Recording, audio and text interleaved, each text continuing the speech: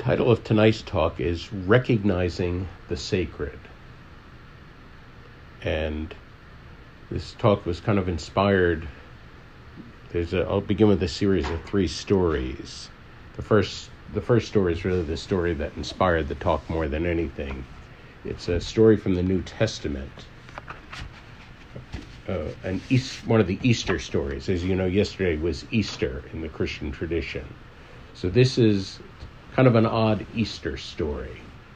This is from the Gospel of Luke. And I'll just say that in the Gospel of Luke, before this, the women went to the empty tomb. They found the empty tomb. The angel said Jesus was resurrected.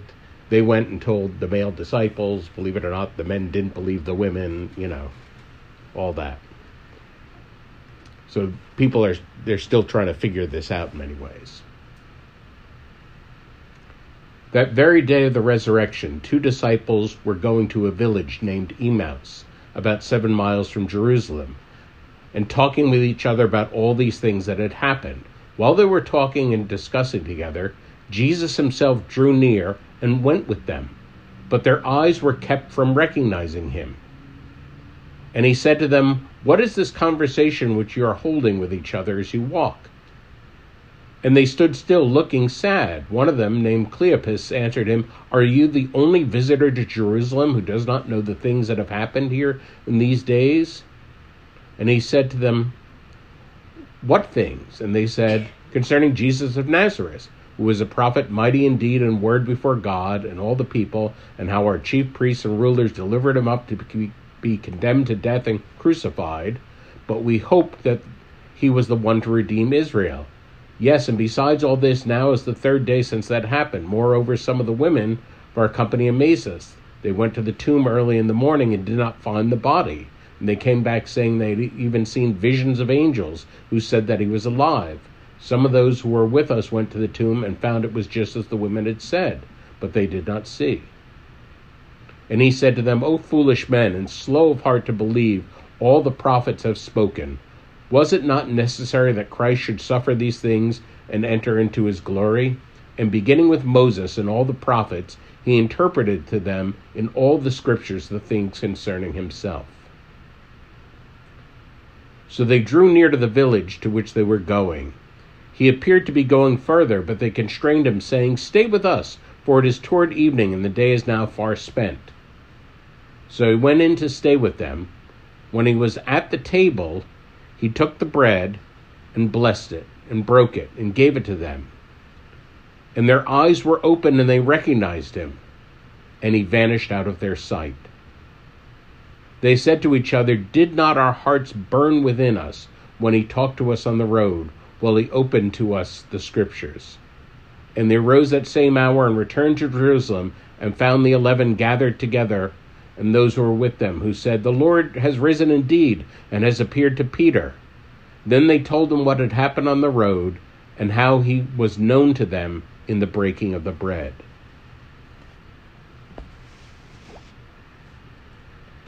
So it's an odd story. It almost has this kind of Zen feel of, the master waiting for the disciples to recognize him. You might remember in the movie Empire Strikes Back, the way that Yoda introduces himself to Luke Skywalker. He's kind of waits for Luke Skywalker to discover who he is. And for Christians, of course, that ending is emblematic. They recognize him in the breaking of the bread because it's understood that in the Christian communion or Eucharist that Christ becomes present. But pulling it back a little bit just from the literal Christian narrative, I think one thing that this story relates in a way is the sacramental quality of the world. And do we recognize that? And a line that I really love, and they're talking about, as he was talking, our hearts burn within us. How many times, it certainly has happened to me many times, how many times has it happened that you hear an idea or you hear some perspective and it resonates deeply. Your heart burns within you. You know in some ways That's the right way for me to live. But then head gets going, oh, but I can't do that. I'm worried about this, blah, blah, blah. And we talk ourselves out of it. I don't know how many times any of you might have had an experience like that. That's certainly something that I can relate to. What would it mean to be faithful to those moments that something resonates in the depth of your heart?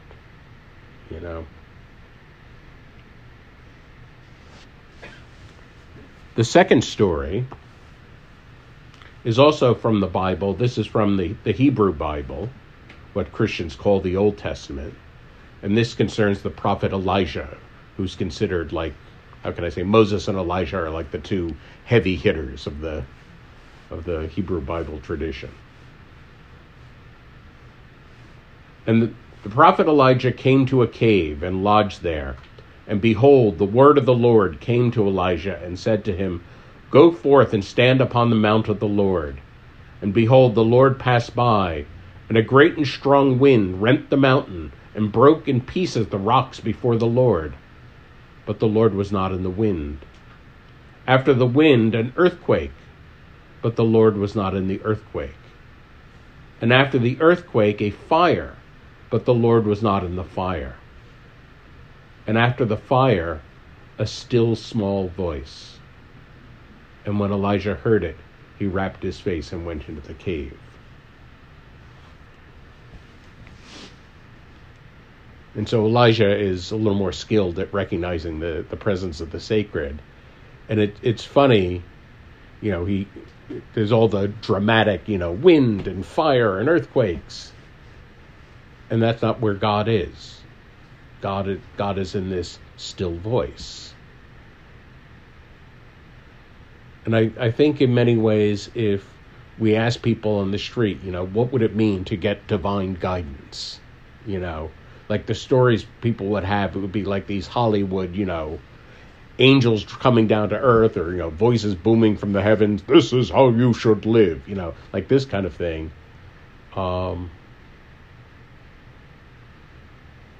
It's often something much quieter and much subtler within us. And it takes a tremendous amount of attention and a tremendous amount of focus even to allow that voice to speak,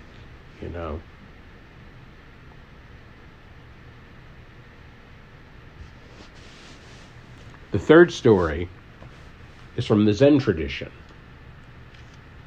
and concerns the master. His Chinese name is Linji. That would have been the name he would have been known by in his life. He was later known in Japanese circles as Rinzai, and he had a profound effect on the Zen tradition. Linji or Rinzai was famous for teaching through direct action. So this is a koan involving Linji. Elder Ding asked the master Linji, what is the essence of Buddhism? Linji, getting up from his seat, seized Ding, slapped him, and pushed him away. Ding stood still. A monk standing by said, Elder Ding, why don't you bow? And as he bowed, Ding suddenly became enlightened.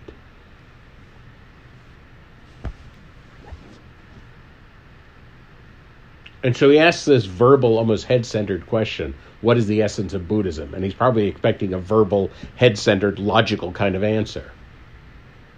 Instead, the master grabs him and slaps him. He's completely shocked. And he's still standing there in that moment of shock when somebody else says, why don't you bow? In other words, why don't you actually recognize that the thing that shocked you was the teaching? In the commentaries on the I Ching, there's a commentary of the Shuo Gua that talks about the 8 Gua, the Ba Gua, the so-called trigrams that make the I Ching, and it talks about their interconnection and their meaning. And one of them is thunder, known also as the arousing or the shocking. it's thought in the Chinese cosmology that thunder comes up from the earth, and so it's a very ungrounding thing. It's funny, we in the Western world, we have this idea that thunder, gets flung down from the sky, from some god up in the sky.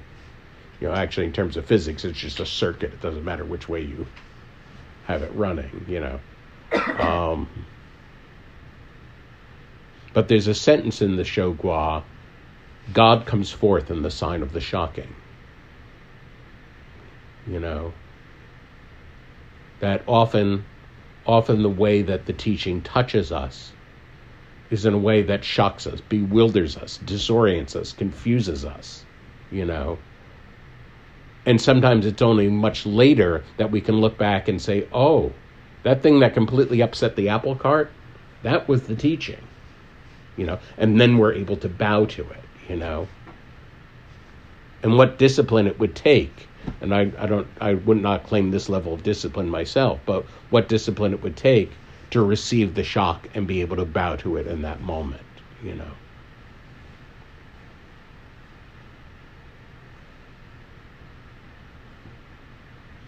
So a few different perspectives on recognizing the sacred in these three stories.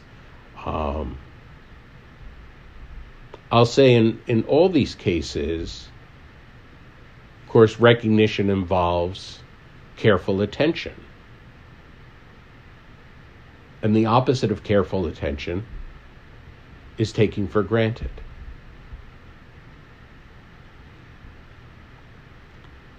And from the point of view of Buddhism, taking stuff for granted is so sad.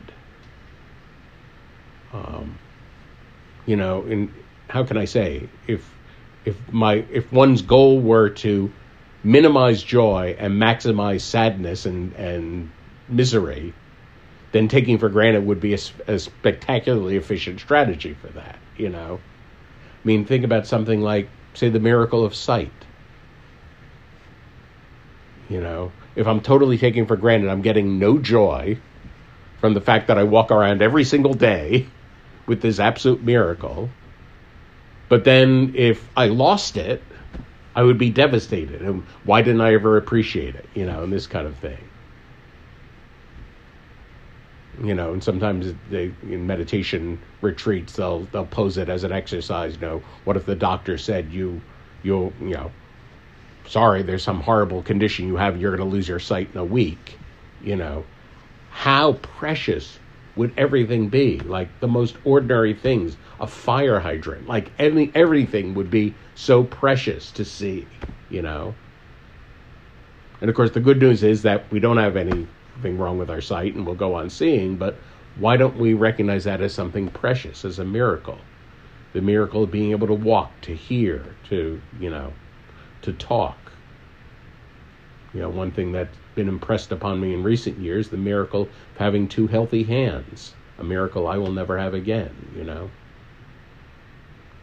I hope all of you appreciate that miracle every day.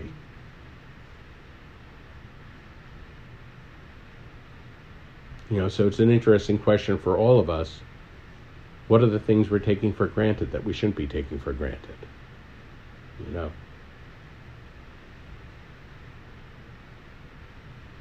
In terms of recognizing the sacred, I'm going to talk about three kind of categories. Beauty, truth, and love. And all three of these are, you might say, proxy words for God. Certainly beauty and love are two of the 10 Sephirot in the Kabbalah.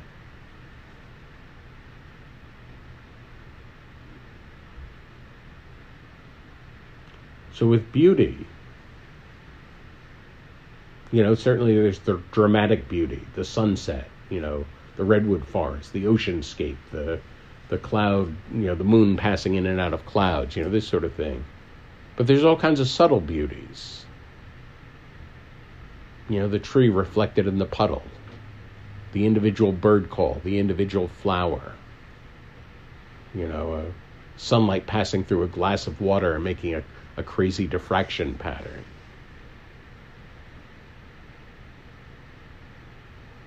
Do we notice beauty? Are we present to beauty? Do we allow ourselves to be touched by beauty?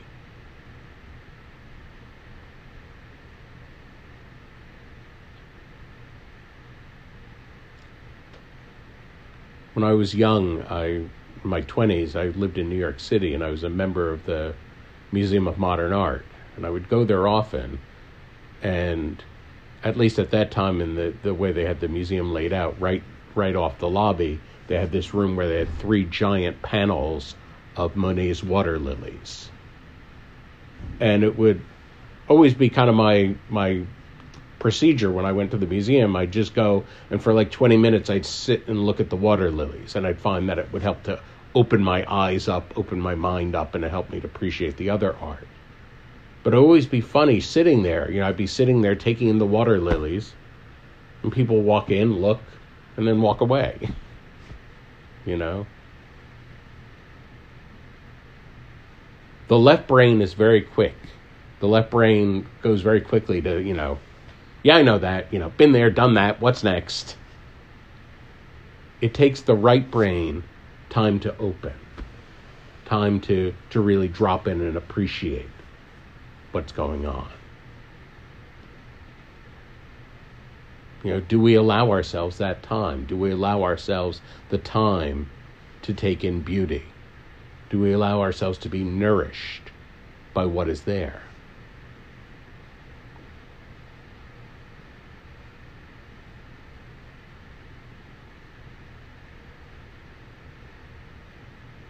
Now with truth, sometimes truth is beautiful. Sometimes it's not. And we humans are so funny. Often the truth that I most need to hear is the truth I'm defended against hearing.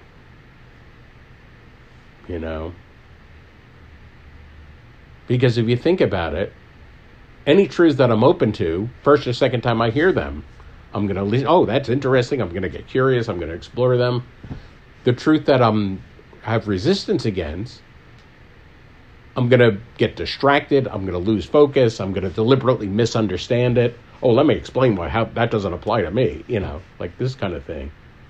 And then through my avoidance, I'm going to be giving it more and more energy, turning into a monster. In traditional Tibetan tankas, there's an image in the middle, and often there's a top row with these shining Buddhas, and they're all peaceful and smiling at the top. And at the bottom, there are these fire-breathing monsters, and they're dancing or doing all kinds of contortions. And the teaching is that both are enlightened figures, both the Buddhas of light and these dancing monsters. And a very simple but profound way to look at them is they're just visual representations of the truth I want to hear and the truth I don't want to hear. And this is often, the truth I don't want to hear often has, the only way it can penetrate into my consciousness is when it arrives with a kind of shock. A disorienting shock.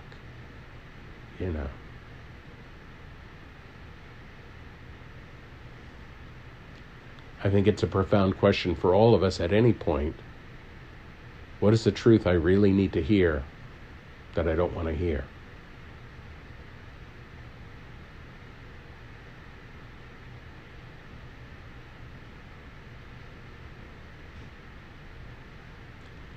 And the third sort of category in which we can experience the sacred is love.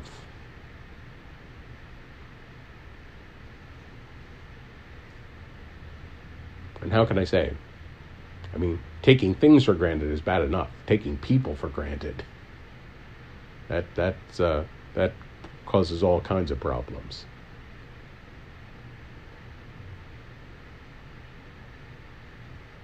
There's this wonderful line in the famous Louis Armstrong, "It's a Wonderful World." He says something like, I see friends greeting each other, saying, how do you do? They're really saying, I love you. You know?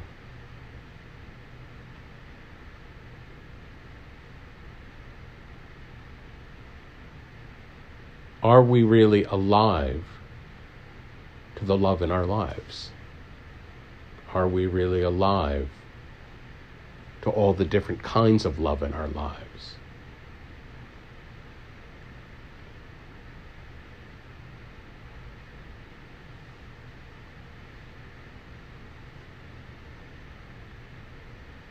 Are we able to receive the love of people we don't know? For example, the love of people who are doing just things as part of their job or part of their profession, you know? I mean, the checker at the grocery store, you know, the friendliness or care that person has, you know, the doctor or dentist who sees us, you know. You know, and these are not ongoing, intimate love in this, you know, in the grand sense, but there's love and caring there, you know.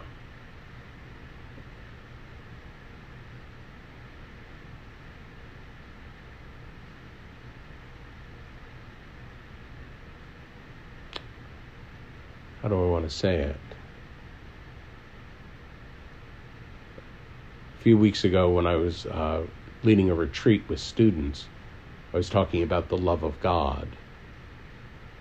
And one of the things that I said to them is, you really begin to understand God's love when it frightens you. When you really understand that you are so loved in such an intimate way that it's confronting, that it's frightening, you know.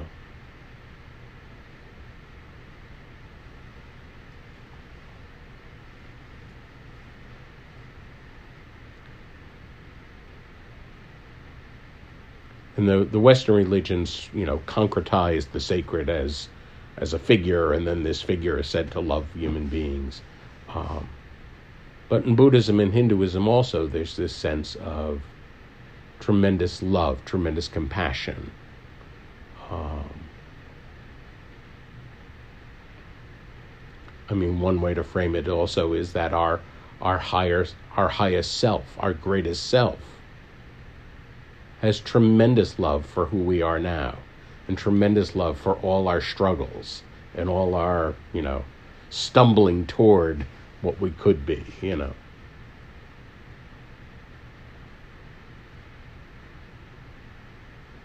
What would it mean to see yourself through the eyes of love?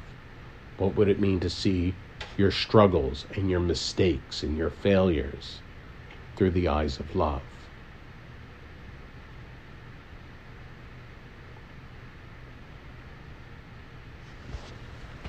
So I'll share the quote sheet.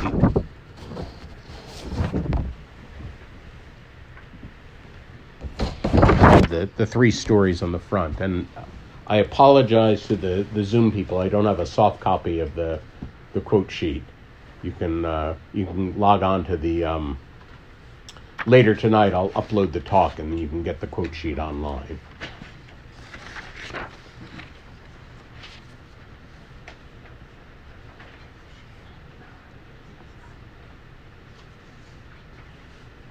So Henry Miller said, "Every moment is a golden one for him who has the vision to recognize it." Helen Luke said, "We hurry through the so-called boring things in order to attend that which we deem more important, interesting. Perhaps the final freedom will be a recognition that everything in every moment is essential, and that nothing at all is important."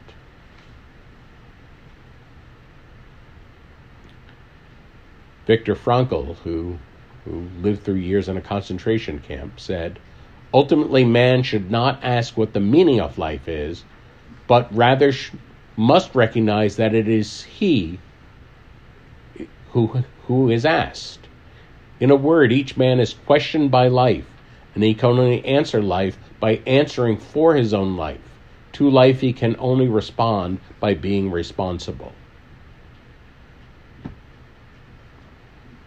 What is the statement we're making with our life?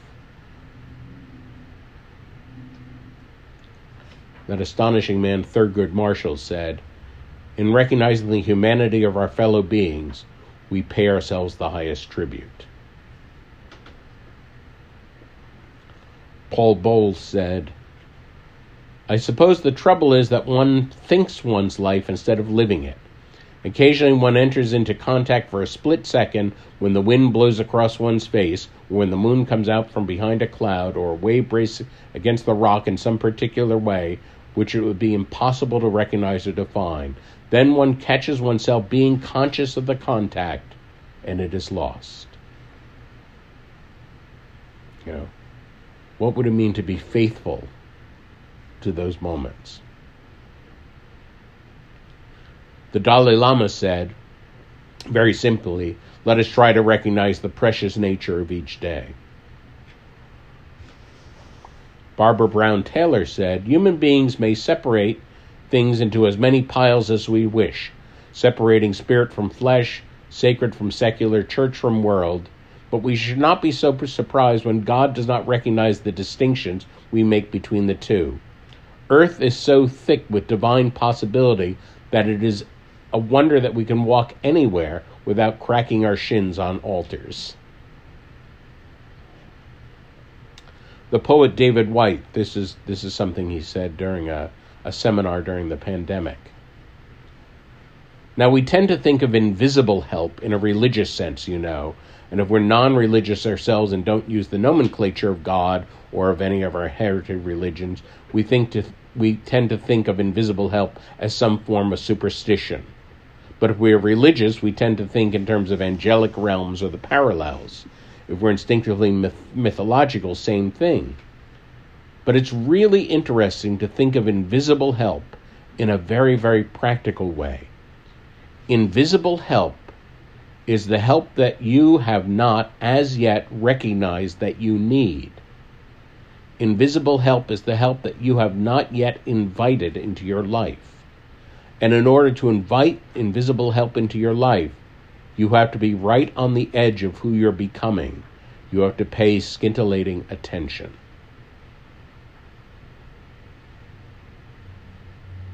Arjuna Arda said, we all have been touched by grace at one time or others in our lives. Sometimes we recognize it, sometimes we don't. Khaled Hosseini said, they say find a purpose in your life, but live it. But sometimes it is only after you have lived it that you recognize that your life had a purpose, and likely one you never had in mind. And the Zen teacher Pat Enkyo Ohara said, when you're willing to be intimate with what actually is here now, to look directly at all of our experience, we might recognize that this is our life, however different from our thoughts and our ideas about it.